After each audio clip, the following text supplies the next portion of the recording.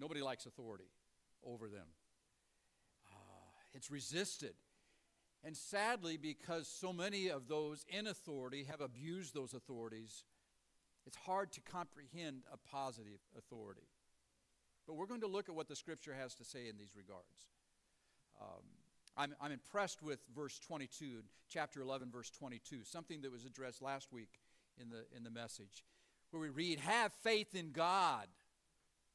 I love that. Have faith in God. But if you think about it, that's countercultural as well, because our culture says, have faith in yourself. So this is saying something entirely different. Have faith in God. And you know what? That's not just a good idea. That's a command. That's an imperative in this passage. We are told this must happen. You must have faith in God. That's a command. So the question is, how? How would you have faith in God? Hang on to that. In chapter 11, verses 23 through 26, leading up to our passage, Jesus simply spoke a word and a fig tree withered away. Remember that? Pastor Jordan addressed that last week. And then Jesus talks about moving mountains when we pray. Moving mountains. Do you have faith in God that moves mountains? God can do that. Have this note, have this comprehension, have this cultural awareness of that day, will you? With this understanding. Not far from Jerusalem, just southeast, maybe 5-6 miles, is a place that's archaeologically been recovered in some respects. It's called the Herodium. There's a picture that I want to show you. It looks like a volcano almost, but this was set up on top of a hill on top of a mountain by a man named Herod the Great. He was quite the construction genius. He was an engineer of engineers. He did some amazing things throughout that region. But this is one of his last works. He wanted there to be a monument to himself that everyone could see. So on top of this mountain, he wanted to build a fortress that was his palace. It was his party house. It was where he would be buried. And he would be remembered. And he wanted to be something that everyone could see. In fact, if you'll notice in this aerial photo, all along the western side from this, maybe a mile or two west of this, there's a ridge that goes all the way up and down that, from Jerusalem all the way down to Hebron. And most of the population centers of Israel are along that ridge. And just east of that, and a little bit south, in fact, up there where you see the sun shining, back up in there is where Jerusalem would be, right? So it's within sight, not that far away. And he wanted to be seen and remembered. And so what he did was build this edifice on top of this mountain. But the problem was the mountain was not tall enough. So what he told his people to do, his slaves, he had authority. And what he told them was, I want you to remove the mountain that's right next to it and put it on top of my mountain. There were two mountains together there. In fact, if you look at this picture closely, just above what you see as the Herodium, this fortress, there's another knoll that's much shorter now. Originally, there was another mountain there.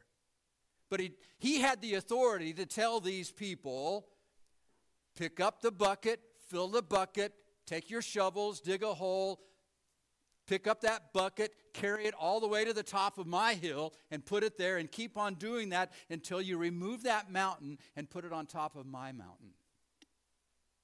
He exercised his authority. That was culturally understood when Jesus said he could remove mountains. In fact, he could remove this mountain and cast it into the sea. A picture is worth 1,000 words when you understand what they were seeing when Jesus said these words. That's the context of our text as we're moving through the rest of chapter 11 into chapter 12. In verse 27, he's walking into the temple probably on Tuesday morning of the Holy Week. Luke says he was preaching there. And the chief priest and the scribes and the elders, they came to him and they said to him, "By what authority are you doing these things? And who gives you this authority to do these things?" See, Jesus knows what's going on here. There's a little bit of cognitive dissonance. There's some passive aggression in their way they're asking these questions. They want to trap him.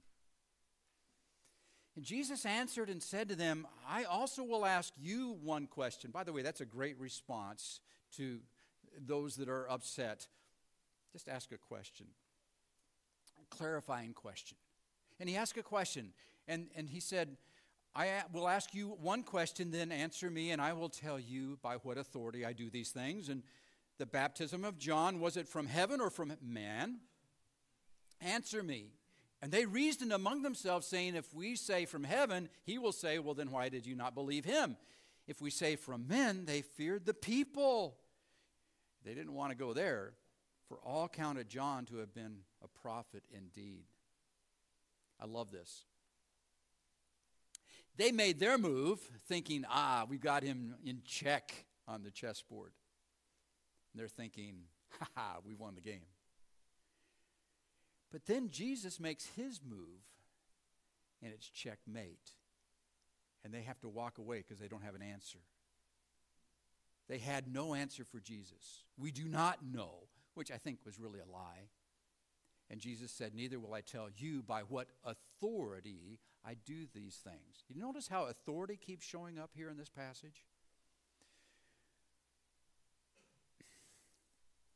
So when someone else is in this pulpit preaching on a Sunday, on a Sunday morning, I'll normally ask, in one sentence, what are you going to preach on when you preach? You've heard that? Yep. In one sentence, what do you... Because my thought is if you can't say it in one sentence, you're probably not ready to say the whole thing. So can you get an idea of what it is that you need to say in one sentence? So I'll ask that question. If it's a visiting speaker or Jonathan or Pastor Jordan or whoever, so in one sentence, tell me what you're going to say. By the way, you can ask me that normally on a Sunday morning, and if I can't answer it, I'm probably not ready to preach either, all right? And some of you do that. So in one sentence, Pastor, what are you going to say?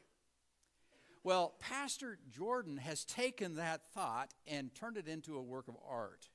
Because now what he does is he takes that sentence, have you noticed this? And that becomes his outline. Did you notice that? Last Sunday he preached, "The humble king," point one, "is not impressed with external show," point two, "but desires dependent faith," point three, "that expresses itself in expectant trust and forgiveness." Wasn't that awesome? That was excellent. And that grasped the point of the passage spot on in one sentence. So, I thought today I'm going to try to be like Jordan. And I want to do my outline the way Jordan would do that. I mean, we all want to be like Jordan, right? Be like Mike, be like Jordan. So I'm going to tell you what I'm going to say, then I'm going to say it, then I'm going to remind you what I've just said. Sinners struggle with Christ's authority, point one. Prompting rejection of him. You see that happen? Point two. I love the semicolon. I'm so glad for the semicolon because that can add to a sentence in so much way and such there. That semicolon. However, God will do what God will do. Lord, will you take these few moments that we have to look into your word, to see you as you really are, to appreciate and respect and come in faith, knowing how much you love us. You are the cornerstone. It's all built on you. Draw us near now, we pray in Jesus' name. Amen. So sinners struggle with Christ's authority. That's nothing new to you. You've seen that. And I think the number one issue most have with Christ isn't that, that Jesus existed or that he lived a perfect life. He was a great example. We all like that, but we resist his authority. Why? Well, we're sinners. and we do what sinners do. What do sinners do? I want my way. I want what I want. Adam and Eve did the same thing, and they rejected somebody else saying, I'm going to limit. You have to do my thing. We don't like that authority. We don't like anyone else telling us what to do. And that, in this reality, is the sin nature that we have. We don't like someone else telling us what we must do. We all resist that. That's part of our sin nature. Sinners struggle with Christ's authority. This word authority occurs throughout the Mark chapter 11. This several different times. In fact, I think the screen will come up with see how many times that word is there. And so it's obvious that that's an important point of this whole thought process that's going on in the minds of these religious leaders and Jesus, understanding that Jesus said he was able to exercise this authority. This word authority is the word exousia, and it has the idea in that word, in that language, exousia, has this picture of right. He has the right and the might. He can enforce what is his right. That's what authority can do, right and might. So much was made of Jesus' authority throughout his ministry. We read about it in Matthew 7 and Matthew 8 and Matthew 9. And also in Matthew chapter 21 and again in chapter 28. We'll see that in a moment. Here in Mark, the very first chapters, you remember this in chapter 1 and chapter 2 and chapter 3, is teaching, casting out demons, healing, and being able to forgive sins. Again, casting out demons. They were amazed at his authority. And here in chapter 11, they're asking him, by what authority do you do this? They recognized there was something different about Jesus and his exercise of authority. It wasn't for selfish means. Remember the Great Commission? Most of us remember, go into all the world and preach, making disciples, right? But did you ever notice what came right before that? Right before that. Matthew chapter 20, verse 18, we read, and Jesus came and said to them, all authority in heaven and on earth has been given to him. Jesus was exercising his authority. And so, because of that, we go and we're making disciples, baptizing them in the name of the Father and the Son and the Holy Ghost, teaching them to observe all things that I have commanded you. And behold, I am with you always. Praise God for that promise. But it starts with his authority. This is the main issue before him. Christ is the authority. He has the right and he has the might. He is God. So keep that in mind. And then chapter 12, verse 1 starts with what word?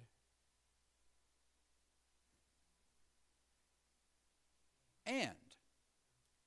That's just a little word, isn't it? And. A little conjunction. But that little word connects what we've just read regarding Jesus and his authority and what we're going to read here in the next few verses. It's a continuation of the thought. This story of the conflict between the vineyard owner and the workers goes back to this conversation Jesus had with these religious leaders when they were resisting his authority. And this is a very practical parable, and here's why. Everywhere these people looked, there were vineyards. It was a land filled with grapes and honey, remember? It was a very familiar sight. And also their Old Testament scriptures, their scriptures spoke of this in Psalm 80, in Isaiah 5. We'll look at that here in a couple of weeks as we look at Isaiah 5 and chapter 6 together on our Communion Sunday. Again, in Jeremiah, several places, Jeremiah chapter 2. It was a common observation in their culture around them. It was also in their scriptures, this matter of the vineyard. In the Old Testament, the vineyard was the nation of Israel. The landowner was God. The servants were the prophets. And the Son was the Word, or the Messiah. More on that later. in a few weeks. In Jeremiah, God's anger is directed at the vineyard because they have rotten grapes. They're wild grapes. They're not doing what they were supposed to do. They weren't a savory taste. The fruit was worthless. When Jesus here in Mark chapter 12 is quoting this passage, get this, the judgment is not at the vineyard, it's the wicked vine dressers, the religious people of their day. The religious people of their day.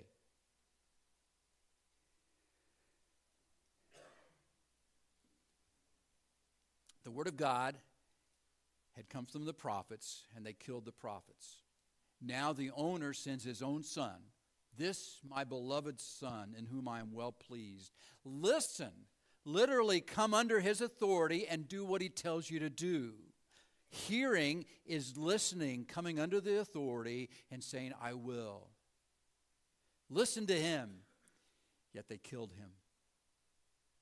Number 2, sinners struggle with Christ's authority, prompting rejection of him. This is a typical response. People reject Jesus.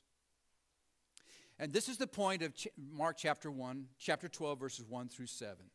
And they understood this parable. This was not a hidden meaning. Other parables, only those that were followers of Jesus understood the meaning. They got the point of this parable. So why were they rejecting Jesus? What was happening there? Something that was going on within them that was saying, we don't want him. What was that? Again, back to the sin nature. I don't want someone telling me what to do, and if possible, I want to be in control of the situation. That's our sin nature. Let me ask you, what's happening in your heart? Are you rejecting Christ as the authority, as your Lord? There's so many ways this develops within us. Sometimes we simply ignore him, like that 5-year-old child. When mom says, hey, come pick up your toys.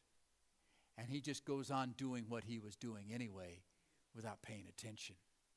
We ignore the voice from God, the authority that Jesus has.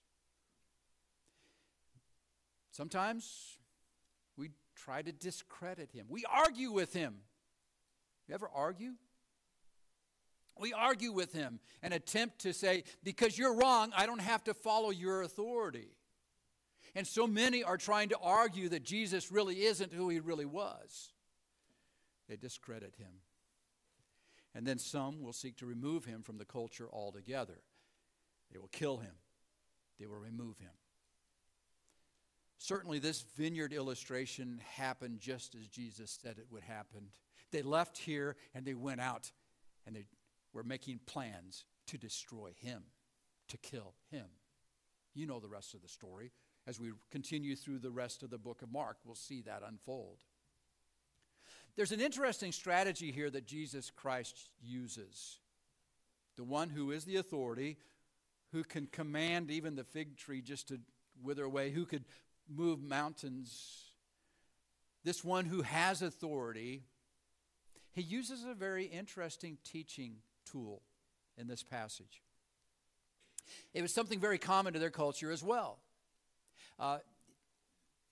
Typically in their rabbinical teaching style, the tactic that the teacher would use would to be offer a story, the vineyard story, ask a question,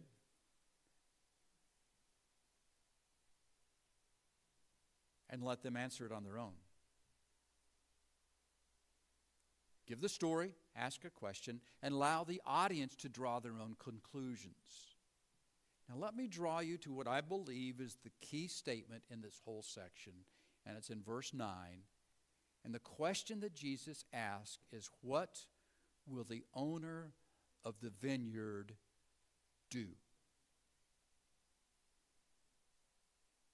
And they had to answer that in their own minds. Third point, sinners struggle with Christ's authority, prompting rejection of him. However, God will do what God will do. What will the owner of the vineyard do?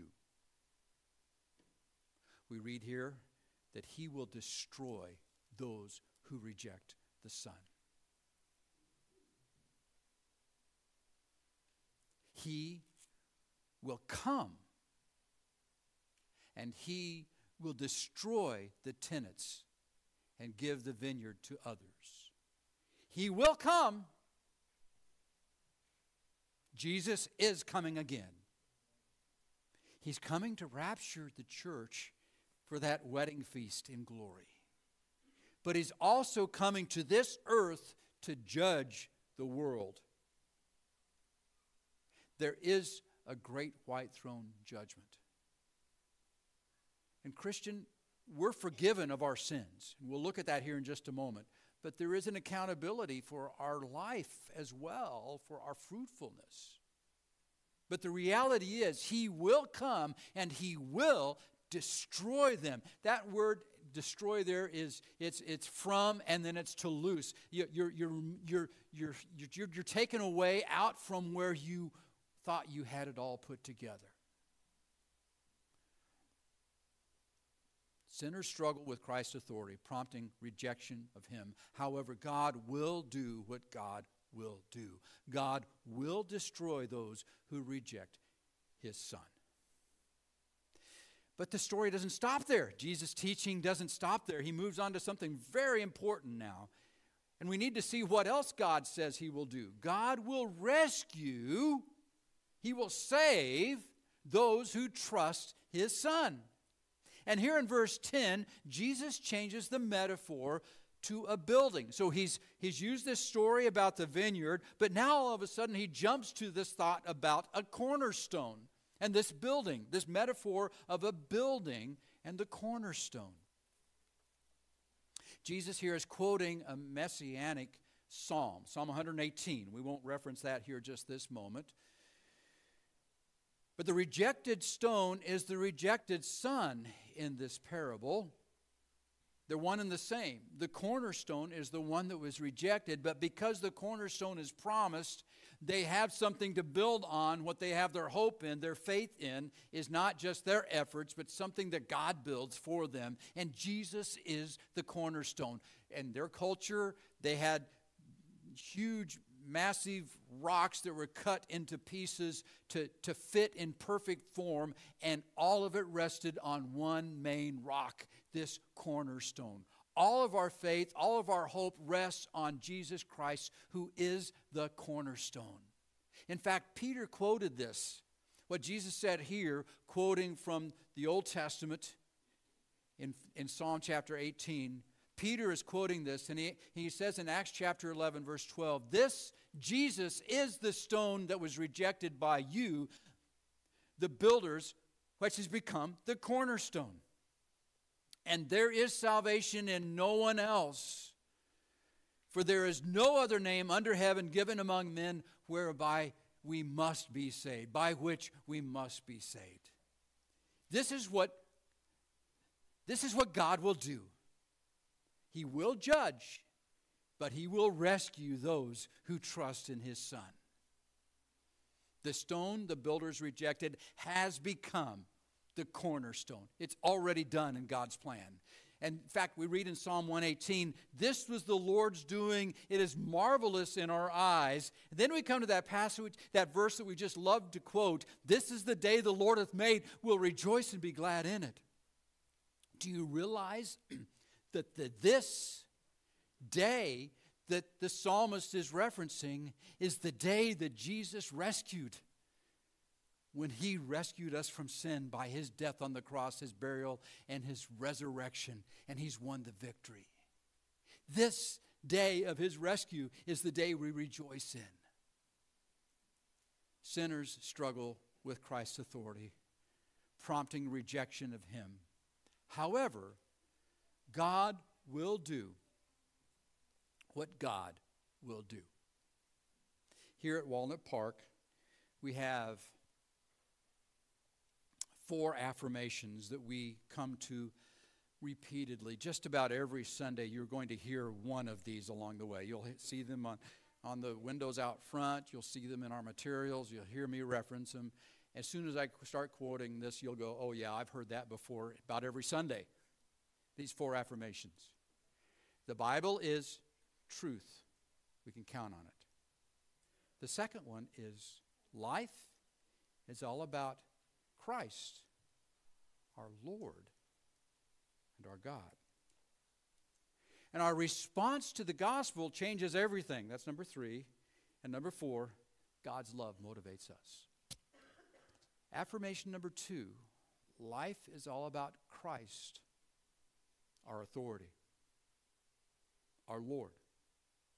He is our God. He has the right, He has the might, and we bow before Him in humility. I'm saddened by the conclusion of this passage. These religious people who were asking Him the question, by what authority do you say these things? They left Him and went away. Sadly, they left Him and went away with the mindset of destroying Him. But they did not destroy the King of Kings. You don't have to respond the same way these religious people did. You can come to Jesus in faith and respond in humility to His authority. When we read, have faith in God, this is what it looks like. This is what we do. Faith is acknowledging Jesus Christ is the Lord, and we call out, Lord. Whosoever shall call Lord shall be saved. So He invites you. You don't have to be destroyed in judgment because you've rejected the King, the cornerstone. You can respond in faith. There's salvation in no other. You come to Him and you follow Him and you make Him your Lord. You say, Lord, you are my authority. Our sinful nature rejects that. We want to push it away. But because God is God, He gives you the opportunity. Because He loves you, He gives you the opportunity to say, but I come, Lord. I turn from my sinful, willful way, and I respond to you as my Lord. Help me to believe. Help me to follow you. So what is your response? Have faith in God, demonstrated in your humble response to Christ as your authority. Lord, this is the truth. Our flesh resists because we want our own way. And there are consequences for our rejection of you and your authority. You're coming again. And Lord, with a humble heart, may each one hear, and each one hearing this today, say, yes, Lord, I do believe. I want to call on you as my Lord. I want to follow you as my Lord and Savior. We pray this in Jesus' name.